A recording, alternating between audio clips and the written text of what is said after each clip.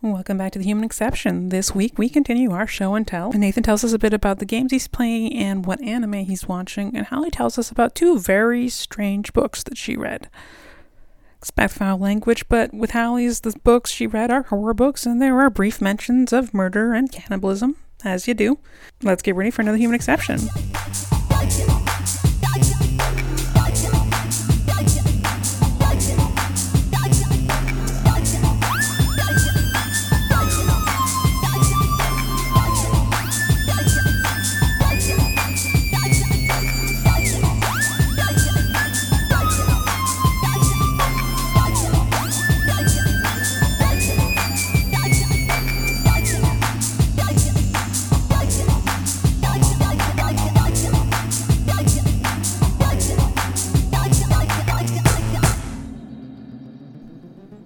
Hallie, Nathan. Rock, paper, scissors. Go for it, Nathan. All right. So, I have been sort of like obsessing over this anime recently that I've been watching. And actually, when Courtney was visiting the other weekend, I was watching an episode of it. It was called Record of Ragnarok. Oh, yeah. So the whole premise of this, and obviously, like, they take some liberties with their characterization of the people that they represent in it, but the whole premise of this show, or the original or the manga, was that every 1,000 years, all of the gods get together and they basically vote on whether or not they are going to destroy mankind. And in the first episode, mankind has been around for 7 million years. And you have all of these gods. You have Zeus, you have Odin, like Ares, Loki, Buddha, all of these gods that you probably wouldn't think would like cross over, but are all part of this council and voting whether or not humanity should be destroyed. And so, for the first time in 7 million years, everyone votes to destroy humanity. Fair. Right? Yeah. 7 million years worth of history, and it's all real shitty looking. So, enter Brunhilde, the leader of the Valkyries. And she says, "Oh, by the way, you guys set up this rule. It's kind of like a subtext rule that nobody really follows, but it's there. So, if we want, we should give the humans the opportunity to prove themselves, fight back." So it ends up being like Ragnarok is actually a tournament between humans and the gods. And so the gods choose 13 fighters, and Brunhilde and the rest of the Valkyries choose 13 human fighters over the 7 million years of history. Oh, shit. So they bring in people like Lubu, who was a warlord in like Imperial China. Fucking Adam, like Adam and Eve, Adam, to fight. Or the weirdest one for me so far was Jack the Ripper. Well, Yeah, just like we had a whole conversation about that because I was like, "Excuse me, is Jack the Ripper in that show?" And Nathan's like, "Yeah." What the fuck? It's so fucked up. So it's interesting to me because there's a lot of like really weird.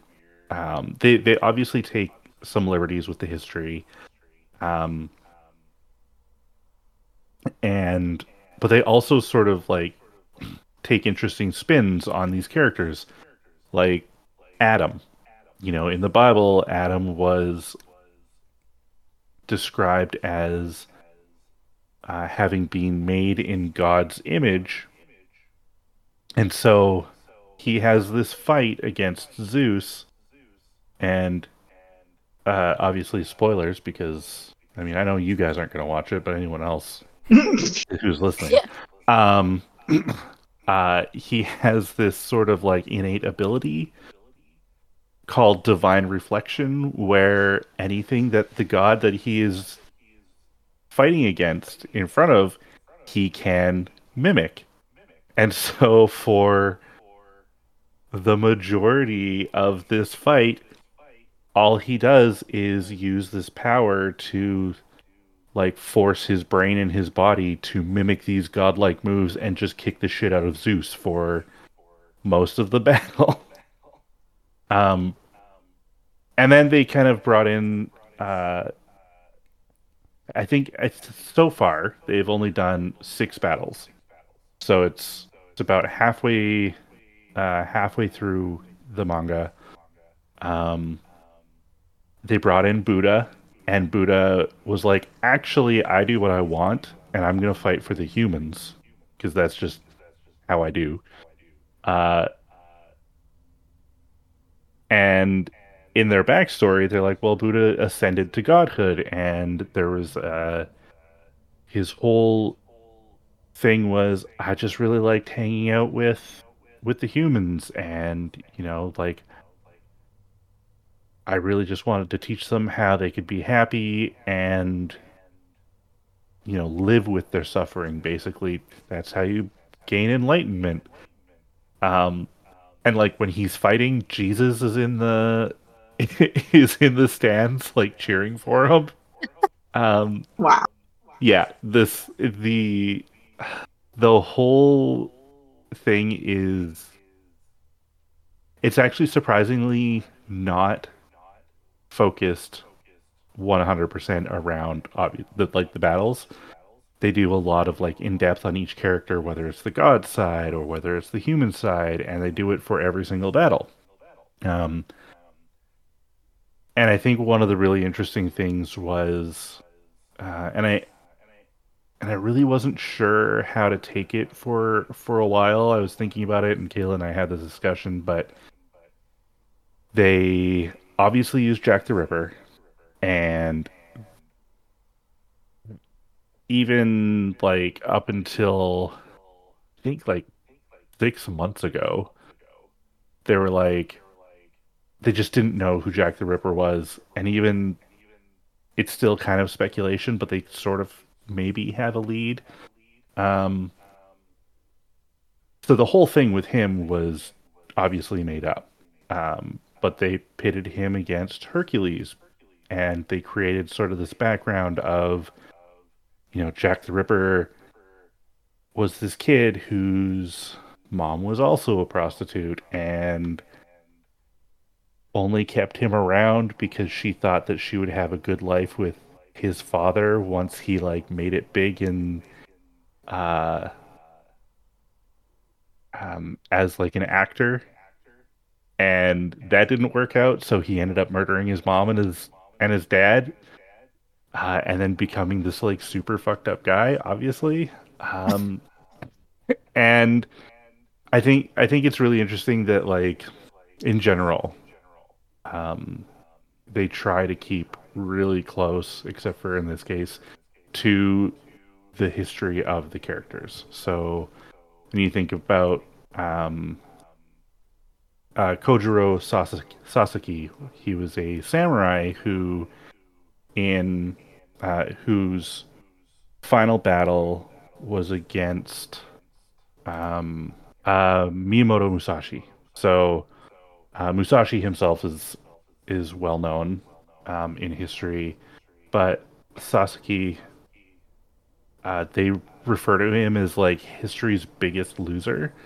Um, and in his whole backstory is he he would always train and always train and always train, but he would only ever fight someone once, and if he knew he was going to lose, he would surrender. And then he would train and train and train until he felt like he was at the point where he would win against them, and then he just wouldn't fight them again because he's like, "Well, I already know I can beat you." And that was his whole backstory. Um, although in actual history, he lost a lot of fights, but he was always able to bring those losses with him and strengthen his technique as a samurai going forward until he finally lost and was killed by Musashi. Um, so all of that said, it has been super interesting as an anime to watch because they kind of mix a little bit of like hyperbole in um, with like actual facts, and very rarely give the whole very rarely just throw the full history out. Even when it comes to like the different gods that they use, like Thor or Shiva, um, Mhm. and so it's been really fun to like just see the whole like all of these different sort of pantheons together. Um, even when they're referring to like heaven and earth and hell, the idea is like, oh well, heaven is actually Asgard, but it's also heaven. It's just where all of the gods live. Earth is also Midgard, and hell is like Helheim and Hades and etc. Um, but like all of those gods live there as well, and it's sort of like a shared realm kind of thing.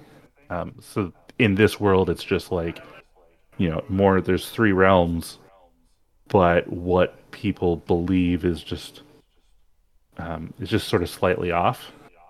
Uh, yeah, so it's been a Huh. lot of fun. Um, and I don't really want to like. Yeah, I think that's kind of where I'm gonna end it for Record of Ragnarok because there's so much more and I could keep going. Um, and there's probably like a lot of just there's a lot of things like piece by piece that I could just pull out of the show in general and dig into as a topic all on its own. So I think I'm gonna do that. It's really cool. Hmm. I The still other find it thing, sus as hell that they use Jack the Ripper, but well, and I That, think yeah, that's I wild. I they did a really good job of having humanity be like, what the fuck? Like, why are we letting this guy represent us? Hmm. Like, we are for sure not cheering for our own person. We're cheering for Hercules because that guy was fucking dope and he loved humanity. Um, and like, so there was this moment where in the battle, everyone in the stadium was obviously like on the god side because why would you cheer for this fucked up human being?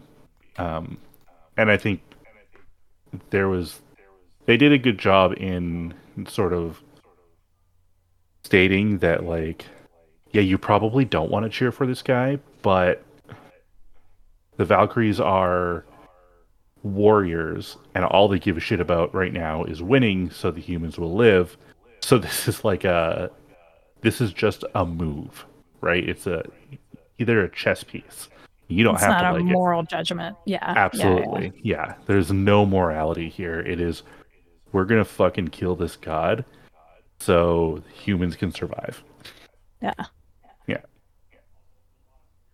Um yeah. The other thing, I started playing like Ghost of Tsushima. Oh, how is that? It is Yes. Yes. so good. It is Ooh. so pretty.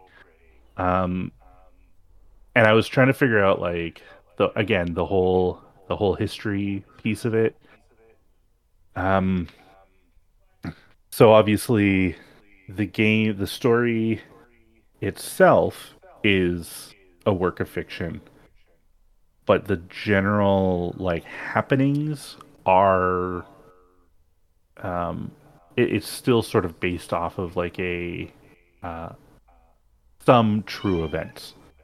Um so when like the Mongol army invaded Japan in the 1200s, they stopped at Tsushima Island um and like decimated the island. Hmm. Um and then they did that before moving on to the rest of Japan. But what I found interesting was that they just completely took over, decimated the island, and moved on. But then later on, a hurricane blew through and just in turn decimated their forces. Um, so taking that into account, the developers designed this story, replaced the Mongol leader with their own fictional leader, and then personified the um, the hurricane into this samurai who is trying to save his people and trying to save the island. Oh, wow.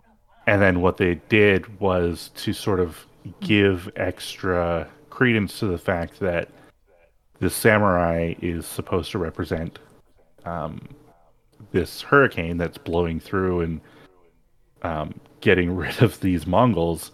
Uh, they even engraved on the sword in game. Let's see if I can find it.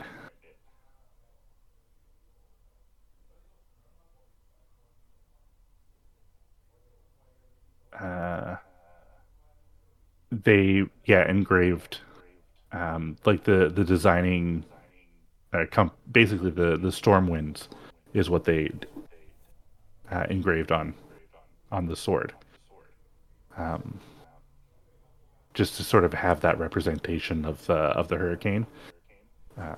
So yeah, I thought it was interesting. But basically, the story is of this young man who goes to fight the Mongol army. His uncle is kidnapped. He manages to survive, and he starts rallying the island to rise up and fight against the Mongols. And he sort of in turn embodying that like hurricane of destruction to drive out the Mongol force. And the game is so pretty. You could just like spend so much time uh, running around and looking at everything, um, petting the foxes after you find their shrines because I mean you can pet the foxes. So Yes.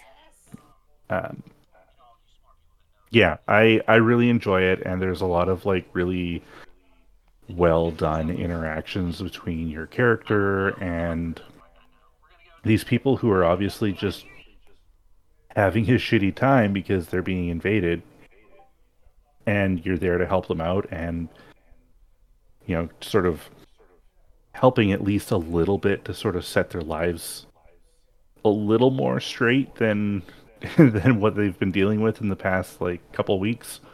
Hmm. Um, it and there's like this intense um, attention to detail when it comes to the armor and when you run into a group of like this group called the Straw Hat Ronins, which ends up being like their leader ends up being an old friend of the main character. just the detail and the clothes that they wear, and like the work that they do and the architecture and everything. It's really neat. You could just spend time. Actually, you know what? I kind of wish that they would have done something similar to Assassin's Creed, where they just let you get on your horse and they Yeah. run through and tell you, about these places that they built up, and what some of these, lighthouses were, and what did they use these for, and what about the architecture and all that stuff. Yeah. Anyway, unfortunately, it is only on PS5. So now that I've totally hyped it up for you, Hallie, you probably can't play it. But That would be why I I should can't just have to play buy a it. PS5. Well, we have one. Oh. I'm not very good at playing it. I don't know. Practice makes perfect. Anyways, at the very least, you could just make Jeremy play it and I can make Jeremy hang play out it. with him. Honestly, he probably would enjoy playing that, to be honest. Like, he probably would get a kick out of that. So I should recommend that, because he was asking me about Baldur's Gate. And I was like, yeah, not quite. But also, is that the kind of... Because I don't think he would enjoy it on the PlayStation. What do I know? I don't know. That's fair.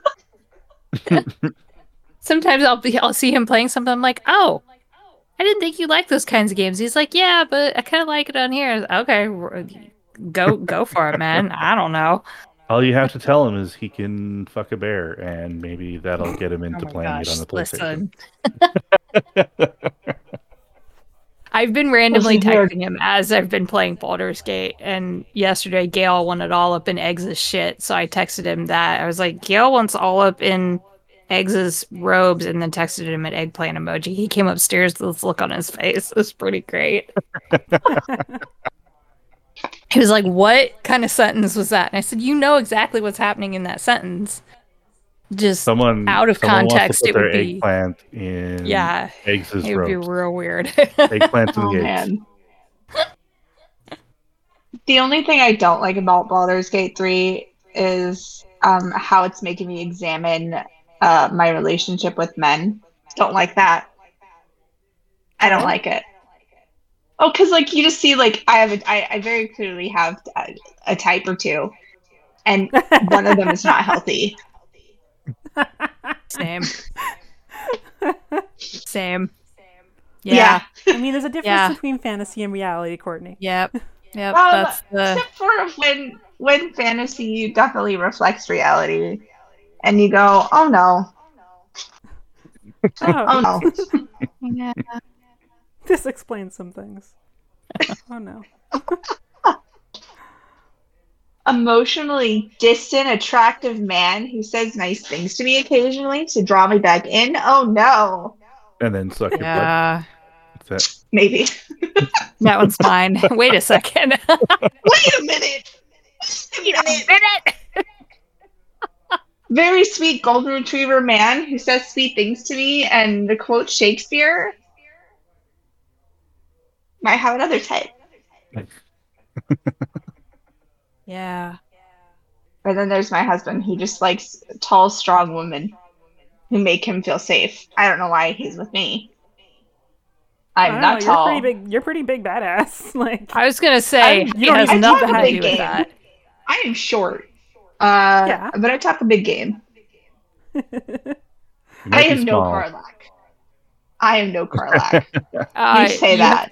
You have big Karlach energy. Let's be real. Big Karlach energy. That needs to be a t-shirt. But also would take Karlach just in general, so it's fine. Yeah. 100%. Yeah.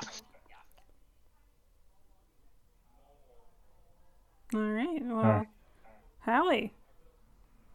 Speaking of Baldur's Gate, no, I am enjoying it. I started over because I realized I fucked up. That bad, huh? I had to go back was to the bad. beginning. Yep, and I just rolled with it because I thought it was a scripted thing. Nope. Turns out you can change things. Oh no! And I was like, oh shit. Oh no! Our choices have consequences. God damn. Yeah, I thought it was I'm one of not those for things that. like in Dragon Age where some things you just kind of can't prevent. I always think about in the Oh. first game when you're in, what is it, after you go to get what's her face out of prison, out of can't think of it. Oh, help me out Face here, out of prison. Are you talking Kayla. about? Are you talking about the hand quest where you go join the thieves guild or the assassins guild and No, like it doesn't no, matter who you kill? no. That's This in isn't the prison. first Dragon Age where you go to get not Oh, Honora, what's Dragon her Age. face? Skyrim. Oh, when you go to rescue Nora from Yeah, the... you go to rescue her, and then you come out, and then that lady who hits you real hard, Yeah, Catherine. yeah, hits you real hard, and then you go to prison. Yeah. Yeah. I have beaten that fight exactly once by the skin of my teeth. I've done it once. Done it once. The best part was the one time I went to prison and I sent Morrigan and Liliana to rescue me. The best. Oh my It was gosh. fucking hilarious. It was one of those situations in Baldur's Gate where I thought, oh, you technically can beat it, but it's really supposed to happen this way. Nope. So the fun part for us is going to be is we're going to be doing couch co-op. So I don't know how like the big decisions are going to go down. That's gonna be interesting. Because, Nathan killed Iron Bull's team, all right? I would not have made that decision. I've never made that decision. I don't feel bad. You should. Feel bad. You Well, should. I kind of feel bad. I feel slightly bad. For the narrative experience, I get it. There are certain choices that I won't probably make as the Dark Urge in Baldur's Gate where I'd be like, yeah. Yeah. Yeah. The interesting thing, I don't know how like big choices are going to be handled if Yeah. like With couch co-op, I know. With couch co-op, I am no idea. Report back. So Yeah, we'll let you know. It's probably going to be chaos. Do I completely screw up my relationship with Karlak if she's there and I accept the foursome with the twins? Wait, what? Yeah. There's that. Twins? I haven't met Yep. twins yet. Yeah. Twins are in Act 3. Oh. Oh, so wait, hold on, because I can't. Damn it! I so want to ask about this thing that happened, but it'll spoil it. But Shit. don't ask. Okay, Don't never ask. mind. 'Cause No, I'm not there yet. going I just to. saw I'm the not thing. going to. Wait, let me put it this way, Nathan. If it happens, I will hear about it. Yeah. When you For fuck sure. the bear, we will know. I had an 100%. opportunity to fuck the bear, and I said, no, Halson, why don't No. I just climb you like a tree? I'm not interested in your bear form right now. That's how I feel. But that was after I was already in a relationship with Asterion, because Asterion doesn't care if you go fuck other Oh. people. He doesn't. He does not. Gotcha. Courtney's like, oh, go on. He does not. My plans have Because- changed. This again sounds like a relationship I've had before. No. I will say Astarion's entire storyline that I have played all the way through is worth every moment as long as you don't make a very particular choice, which I don't think any of us would make, where you're just like, well, yeah, fucking duh, I'm not gonna do that. Nathan killed the Chargers, man. Yeah, that's true. We'll find out. If you're in a out. romance with Asterion, it is a very satisfying conclusion, in my opinion. The path that my human monk took. The article that we'll put in the notes that I'll have for you, Kayla, where Astarion's voice actor was talking about voicing the role and how it helped him a lot. He was a survivor of trauma as well. Like, Oh. it was a really good read. Yeah, he seems like a really good dude, and I have enjoyed like learning a little bit more about some of the voice actors in this game in particular, because honestly, like, after being such a hardcore Dragon Age and Mass Effect fan for so fucking long, and I've gotten bits and pieces and crumbs of good RPGs, but not good enough. This one was like, oh, hold on, let me pick up the drool off my face and let me just like. But No, My jaw but from the we have floor. Gamescom tomorrow. yeah, it's been a long time coming There's there, hope. y'all. There's hope. So, anyways, that's it, everyone is playing it, and I'm glad that everyone is playing it, and maybe it leads more people to like want to go play D&D or want to play more types of games like these, because obviously these other studios are going to see the success and be like, oh shit, maybe we shouldn't make Call of Duty 51 I'm a dumbass. Like, Ugh. you can go make other games. It's They can't. okay. It's safe. People actually like still no fantasy fucking RPGs. People Who fucking like knew? games with story and substance to them. Mm-hmm. We also like Stardew Valley clones. Farm sims and RPGs. I'm just Let's saying. go. Yeah. It doesn't all have to. There's room. There's always been this belief, I feel like, in gaming in particular, as someone who's gamed like her entire life, that certain types of games are more feminine or whatever the fuck, right? Like, they're not like cool because they have a story to them. Listen. Larian has sold almost 3 million units of this game, and it's been out for 2 weeks. Yeah. Like, That's you want to a talk lot. about even How on all the many years consoles of yet. open beta? No, that's just on the PC. Yeah. So, some of these studios need to get their shit together, because I'm getting pissed off at seeing the exact same game be replicated over and over and over again, and then they do the other thing that makes gamers mad, which is microtransactions. Yeah. Dude, fuck microtransactions. Fucking microtransactions and like paywalls. Yep. Subscriptions. I hate subscriptions. Super expensive no, DLC, like... I trust that Larian is going to do what they did also, or something in the lines of what they did for Divinity Original Sin 2, which was they saw the mods that were really popular, that were like good quality of life mods, and they went and they paid those modders. And they said, okay, give us your mods. We will pay you for them. We will compensate you for your hard work. And then we're going to give them to everybody who owns a copy of this game for free. And it was the best fucking thing that they could have done. Mm-hmm. That's so cool. And that made a lot of people really like Larian. And then, so when I found out they were going to be doing this game, I was like, fuck yes. Somebody who's actually maybe going to pay attention to what's going on. Is the game perfect? No. It's got a lot of bugs in it towards the end. At least it did for me. And I was like, that's fine. They're going to patch it. They're going to fix it. Because they know these bugs exist. And I trust that they're going to fix it. But the story is so good and so fun. And I really appreciate who they got to voice some of the villains. J.K. Simmons. Sorry, fucking what? Catherick. Yes. Catherick Thorne is J.K. Simmons. That's brilliant. Jason Isaacs. Oh. You'll bump into him. So good. Ugh. Also, I just need to put it out there for any of you folks that yes, you can finally romance Matt Mercer in a video game. That's it. That's all. I'm not telling you. Good. That's it. It's important. That poor I man. like Matt Mercer. Me too. He's so wholesome. Oh my gosh. Okay, hold on. Sorry, I gotta move the cat. What are you doing? That's She's sacrilege. I know, but she's like trying to... I don't want my foot licked. That's weird. Mm. Not my thing. Yeah, All right. gotcha. So Baldur's Gate, having a blast, doing all the things. I made eggs in there. It made me happy. Okay. It was on Instagram today, but I would just like to talk to you about what the fuck I just read.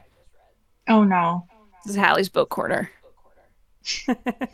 Now, I will ask all of you right now, and there's obviously no wrong answer because it's just where you're at right here in this moment. Are you okay with me being slightly detailed about these books? Because they're both horror books and they're both kind of terrible. Yes. I don't care about spoilers in this case. As long as there's no clowns. Nope. We're Nope. good. No Nope. tickling, no clowns. Okay. Because both books are pretty rough mentally. You laugh, my dude. Like, I can handle a lot. I cannot handle being tickled. I cannot handle clowns. Clowns are fucked up. Clowns are, yeah, they're. It's too much. It's too much. I can't. It's So, weird. this book, which has a gorgeous cover. Let me grab that real quick.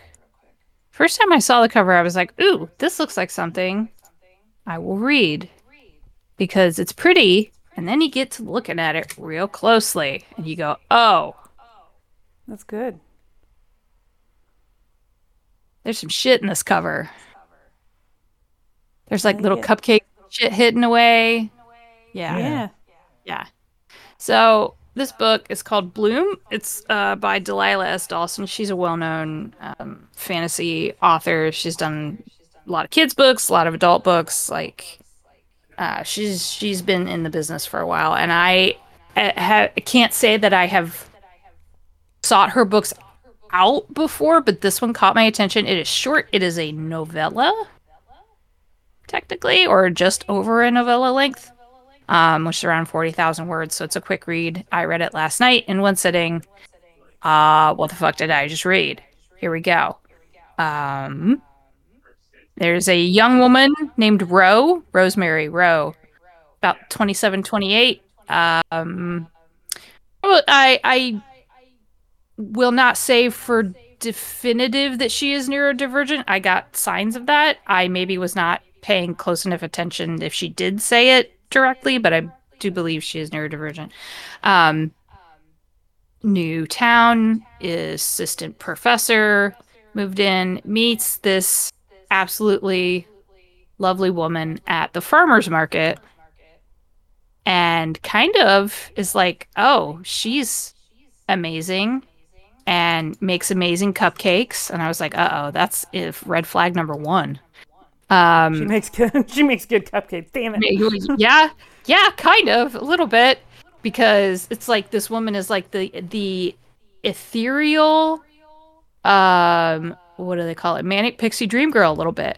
And I was like, okay, she's leaning into something here. I'm curious where this is gonna go, because you can see it coming a mile away, or at least I thought I did. They flirt back and forth a little bit. Ash, this woman at the farmer's market, is very, very nymph-like. Yeah, and they start to build a little bit of a relationship, and instantly something was just tickling the back of my brain.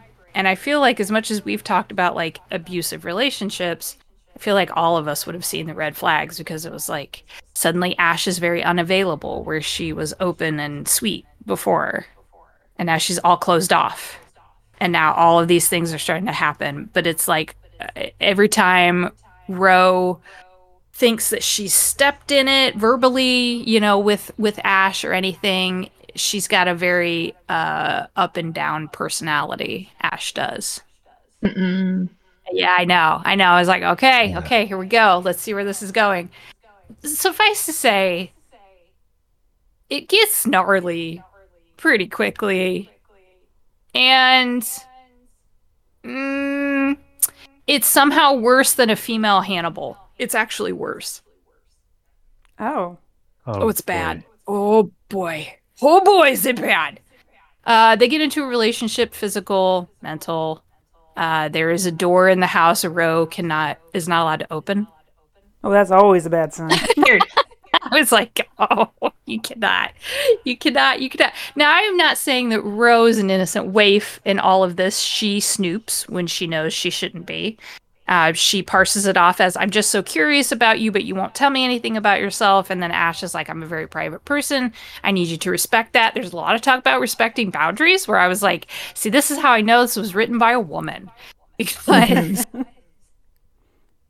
Because there is actual talk about this, and there's talk about Ro's past boyfriend, who was a piece of shit, and all of this stuff. And yet, when you get to the end and Ro is thinking, I saw all the red flags, but I thought it was okay because it was a woman who was throwing them up. Oh, why would you think that? Holy fucking shit. Yeah. that hit me in the gut, and I was just like, oh, fuck. So Ash is a serial killer. There's a moment in the park that is really scary. They go on this like hiking, like short hike date. It's perfect, but they start making out in a park, you know, in front of anyone could walk by. And this guy walks by and he's being a creeper and he's taking photographs of them and recording them with his phone. And Ash loses her shit, chases him off, and Ro is sitting there thinking like, oh, my hero, you know, she just chased off the perfect guy. The perfect guy is locked in Ash's basement and she's been cutting his legs off bit by bit. Cool. And feeding them. See the bad part. Oh, that's the bad part. Oh yeah, there it is. Cannibalism. Yeah. I was like, yeah, okay, cut out the pervert. I'm not too mad about that. Ugh. Nope. Yep. There's a whole basement of horrors underneath this pristine, beautiful farmhouse. There is a really interesting bit at the end where Ash is telling Ro about how, you know, like, I told you my grandmother raised me and she didn't take any shit. Well, you know, this is what my grandmother taught me. And I was like, wow. Okay. You know, talk about intergenerational trauma. Damn. Grandma taught her to eat people? Yeah. To deal with anyone who was a problem by killing them and eating them. Eat the rude. Yep. The end is brutal. If that didn't all sound brutal enough, it is brutal because if y'all really don't care, I will tell you. I want to know. I don't want to read it. I think I'll be sad and sick. That's fair. It is brutal. So at the end, Ro, in order to save herself, tries to trick Ash into thinking like, oh no, I can learn to love even this part of you that you think is unlovable. And Ro winds up staying with her, and Ash does have to punish her for opening a door that she wasn't supposed to open originally by saying, well, you won't ever have to go down there anymore because she takes both of Ro's legs. Oh. Good and healthy. Yep, good and healthy. And then we end it with Ro is in a wheelchair. That's how she gets around because no legs. And she has decided after I feel like it was months and months of dealing with all of this that she was going to finally like make a break for it. And then Ash tells her, well, you know, Ro says, but you love it when I read to you and read you things before bed. And she's like, well, you don't need either of your hands to make that happen. You'll still have your tongue. I was like, Jesus gonna kill you. I have to oh my leave. God. Yeah. It's just showing that women can be predators too and destroy your life. It was really good. It was really good, but it is brutal. But it is in a way in many ways it's quite straightforward. You know, it's a horror book. Like, we totally get where all of this is happening. I understand the message being given to me. I will need to think about it for a little bit longer, but it is not going to sit in my psyche the way the book that I had read right before this did. So there's another one that worse than that? I don't know if worse is the word I would use. I would say challenging in a way that I don't still fully understand what I read. And I think I need to go back and read it again with a little bit of time and space. The cover is deeply misleading. I wish they would put a different cover on this. Already have so I was like, oh, okay. Hold on, let me grab the cover. The cover is very typical of what you might expect from a slightly spooky book. It is like Victorian spooky book or Victorian spooky book. Yeah, who reads this is Victorian books, spooky book. Gothic, could be a Gothic something. Yeah, absolutely. Yeah, it's called The Redemption of Morgan Bright. It's by Chris Panettiere. This is a 2024 book I got a chance to read early, and I was like, okay, you know, it's about this this woman who's lost her sister. We come to find out. And the last place that her sister had been seen was walking on a frozen road, no shoes, in a hospital gown with like a gut wound, walking away from this place called the Hollyhock Asylum. Oh. And I was like, uh-oh, okay, here we go. Good So start. the sister decide. So we have Hadley and I forget the sister's name. Well, Morgan. So Morgan is the one who's looking into her sister's death, and they have a fraught relationship. We see it play out largely over phone call transcripts and text messages through the book.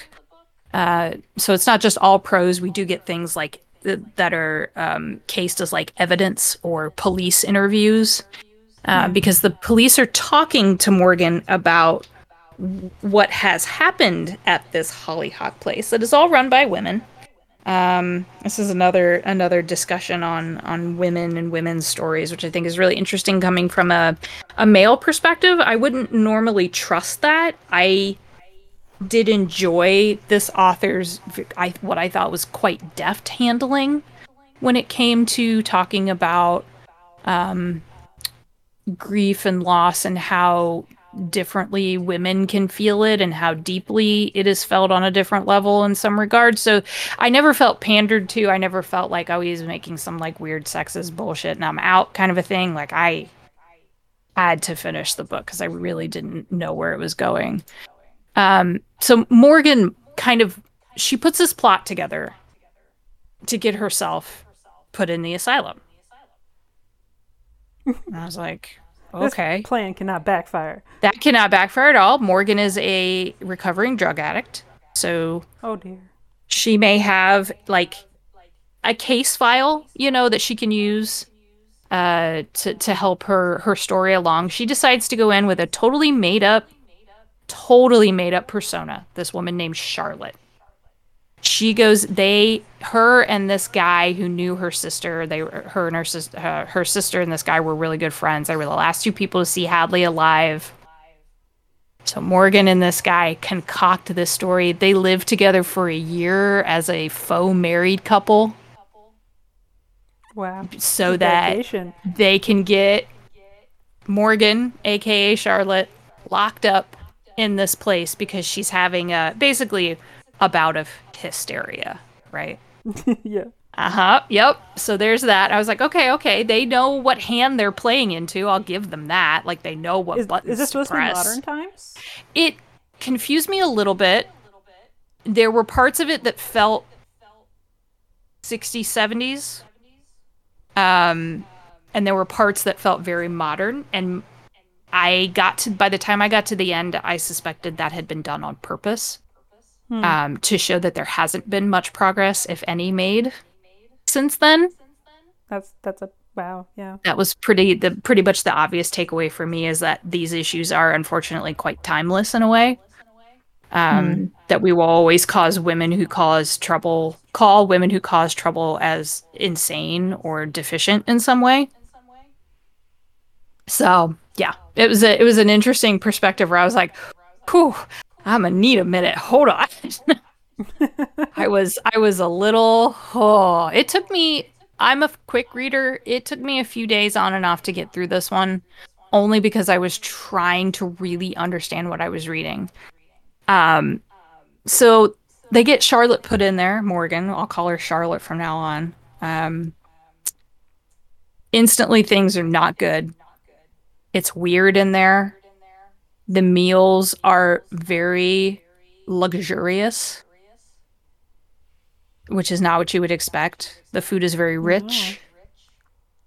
Courtney's got it, I think, already. So comfy. Yeah, it's not good. I'll spare all of the details, but essentially what we see over the pages are flashbacks and forwards to when Charlotte is in the asylum, to when Morgan is found and talked to by the police. We see case files, we see different bits of media that come through to kind of help you put the story together. We very quickly realize the story is a lot bigger than Hadley, obviously, the sister who was dead.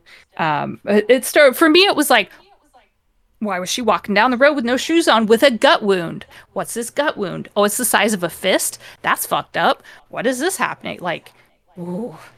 Morgan and Charlotte kind of wind up blending. The more Morgan loses hold of her reality while locked up in this place, the more Charlotte comes through.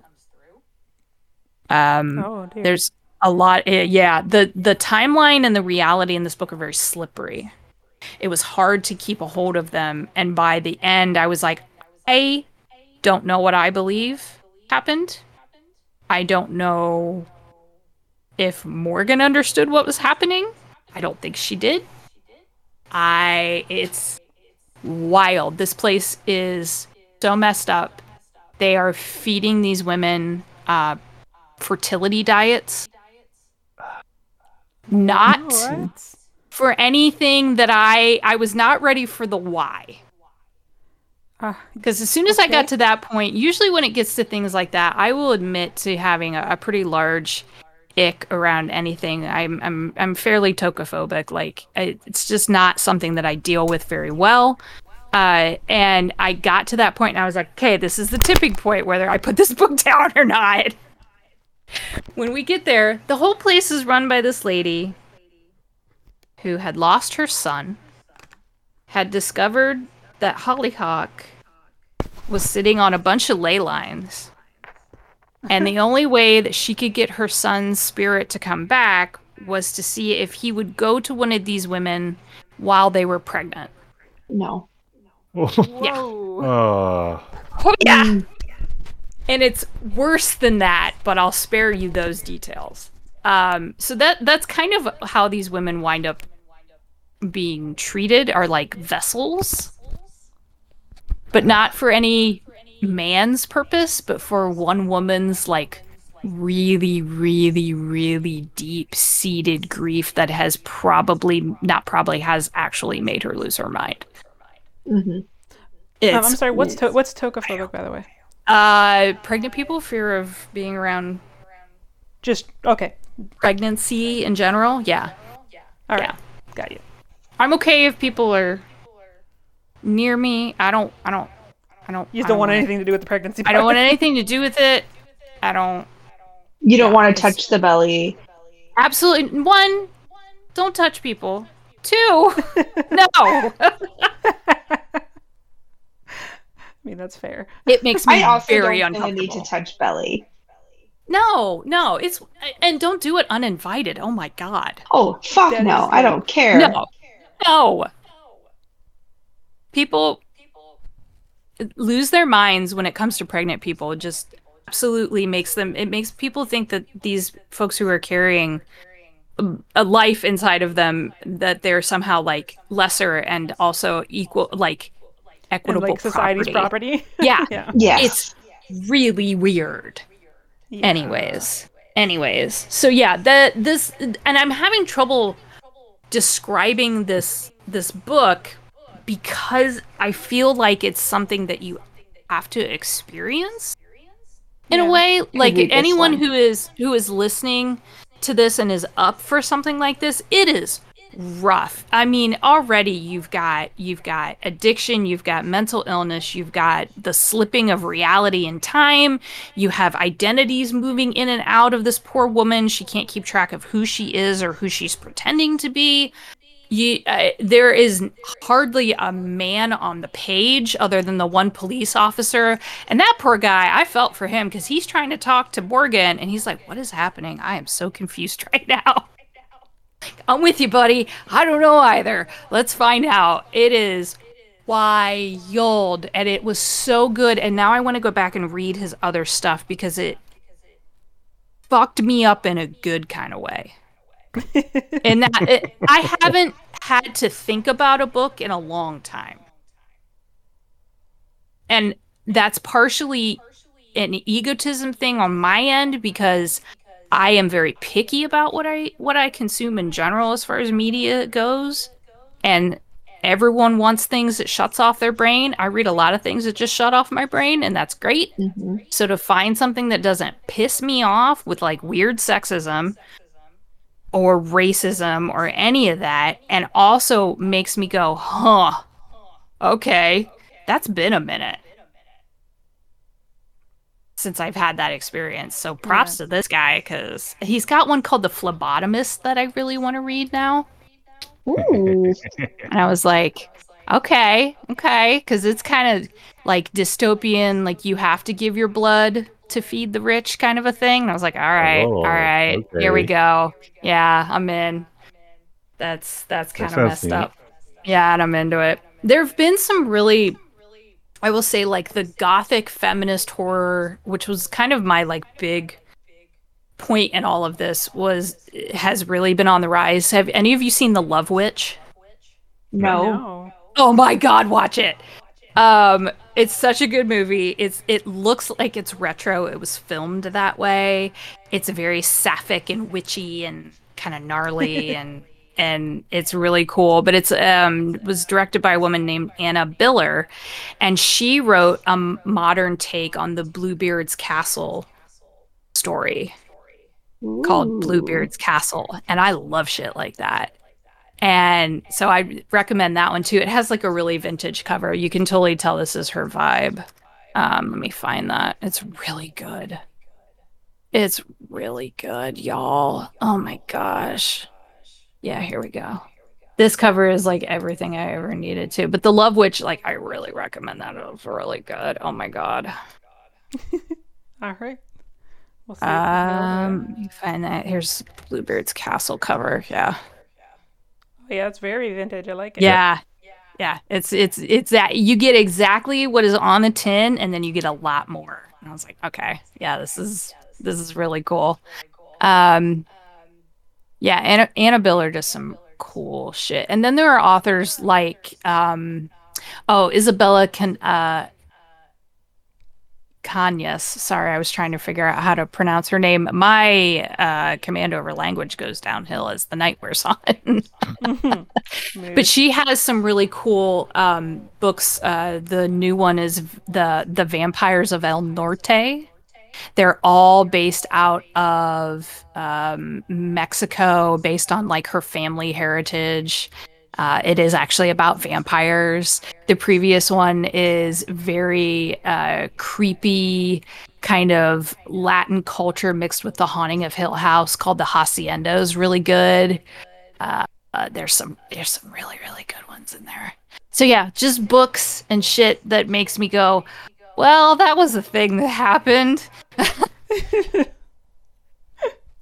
It makes me kind of like my brain hurt a little bit, but I want those books sometimes. I need the challenge every now and then that kind of forces me to shake the rust off of old skills that are buried down in there somewhere.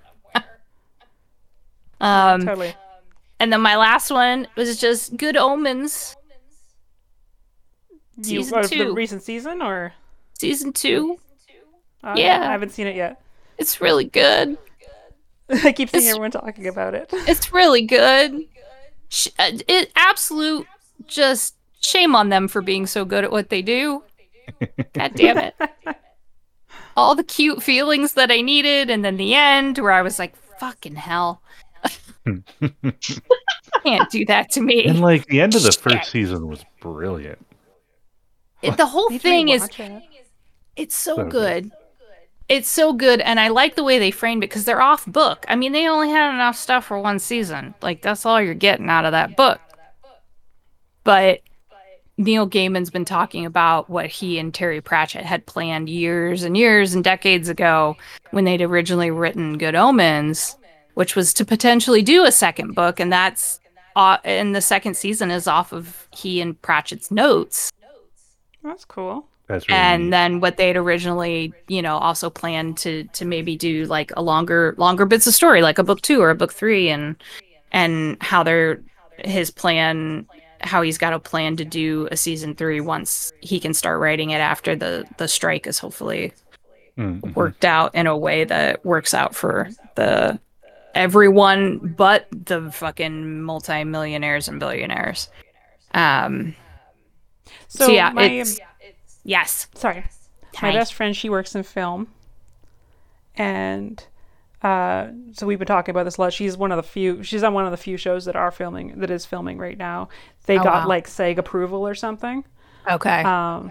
And she was talking about though, like there is a time limit for how long they can strike for. Yeah. No. What? So like that's what the executives are just waiting out for. I think she said like 2 months is the most or something like that. That's garbage. Yeah, so it's like there be a executives strike got the limit? money to just bleed and wait.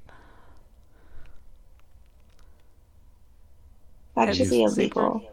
Yeah. I agree. Because basically, after like 2 months or something, they can start handing out, like layoff slips, essentially. Yeah.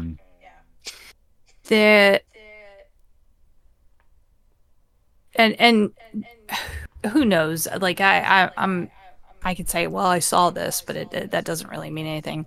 My understanding was that unless some really big name actors got actively involved, this was unfortunately going to cause some real issues, mostly with layoffs, because of that timer. Because the studios don't figure most people are replaceable unless you're making like A big giant name. wads of money. Yeah. Well, exactly. Like 98% of actors like take home $20,000 a year, and it's not their Exactly. full-time gig, right? So Yeah. it's only that top, like the big buck guys, that really can make a change and sway things. Yeah. It's yeah. It's not good. No, it's not. But it is very much very much, I think, an open door for people who forget that most industries are powered by the hourly workers, the wage workers. Yeah. Yeah. So I have seen a lot of commentary floating around by people who are just like, oh, I just thought they were bitching and moaning because they weren't making so much money and blah blah blah. And I'm like, well, one, yeah, because they don't get paid. Mm-hmm. Yeah, people said the same shit when my work striked. Mm-hmm. Yeah, it's bad. But it's those very wage workers that can make everything grind to a halt if they suddenly decide, like, hey, this is unfair treatment. Yeah, absolutely. And you're fucking around. Yeah. Yeah, like many baseline actors have like 3 jobs. Right. Yeah. Just to survive. It's right. Wild. Yeah, it is not the glamour and I say the same thing about authors. Like the average author take home a year is about $20,000. That sounds about traditionally published, agented, all that jazz, sold to a large publishing house. After the advance has been paid out, if you sell moderately well, it's $20,000-ish. It is not something that you cannot quit if you have a day job, you cannot quit it. Yeah. Yeah. And do that at the same time. So yeah, most authors write while working a day job or, a shift job of some kind. Absolutely. Yeah, the creative pay thing really is, I think, coming into stark relief. For sure. You can't. Yeah, it's like across all creative industries right now. It's a huge issue. Yeah, you cannot expect societies to thrive if you do not make room and time and a source of income and a way to live for your artists. You will kill your society. Mm-hmm. Yes. But yeah, Good Omens, though, is real good.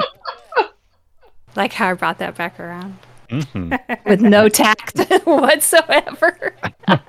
Good Omens is wonderful. It was watching that second season, especially for me, was like a balm. It was just a soothing, comfortable place to sit in for a little while and forget that shit is on fire. And it was very well done, and I just massive props to everyone who was in that show. And apparently that set of Aziraphale's bookshop is real, and you can go up in it. What? That's cool. It has a second story to it, and I was like, oh my god. I like it. They built the whole thing. I want to live there. Well, sets aren't generally very functional in reality, but I'm sure it'd be pretty. But they had a second story. I was impressed with that. I was like, that's actually pretty cool that they were able to do that. And you don't there's often a scene see where sets they built out that much anymore, yeah. No, yeah, you really don't get that kind of like depth and height to sets. And I was just like, oh, that's really cool that you could do that. There's a scene later on in the season where Aziraphale and two other characters are standing up at the top of the stairs, and Neil Gaiman was saying something along the lines. Yeah, you can actually, like, when they were filming it, he's standing up there, you know, tossing books down. Like, that's what they're doing. It's like, oh, I don't know why that tickles me, but it just does. Oh, that's cool. All right. Well, I think we can probably call that shit there. we like. Yeah. I can't believe we recorded that long. Yeah. I can. I mean, I guess that's fair. We'll just start talking. This is how the whole show came to be to begin with. That's it for this week. Next week, I'm not sure yet what we're doing, so it'll be a surprise for both of us. As always, links, pictures, and additional information can be found on our website at thehumanexception.com. To keep up with all things exceptional, be sure to follow us on Twitter, Facebook, or Instagram at thehumanexception. Have a story you want us to cover, want to tell us that we're wrong, or you just want to say hi, you can email us at thehumanexception@gmail.com. And to get on the fun, you can come join us on our Discord server. Link can be found on our contact page. Keep on being exceptional, my humans, and have a wonderful weekend.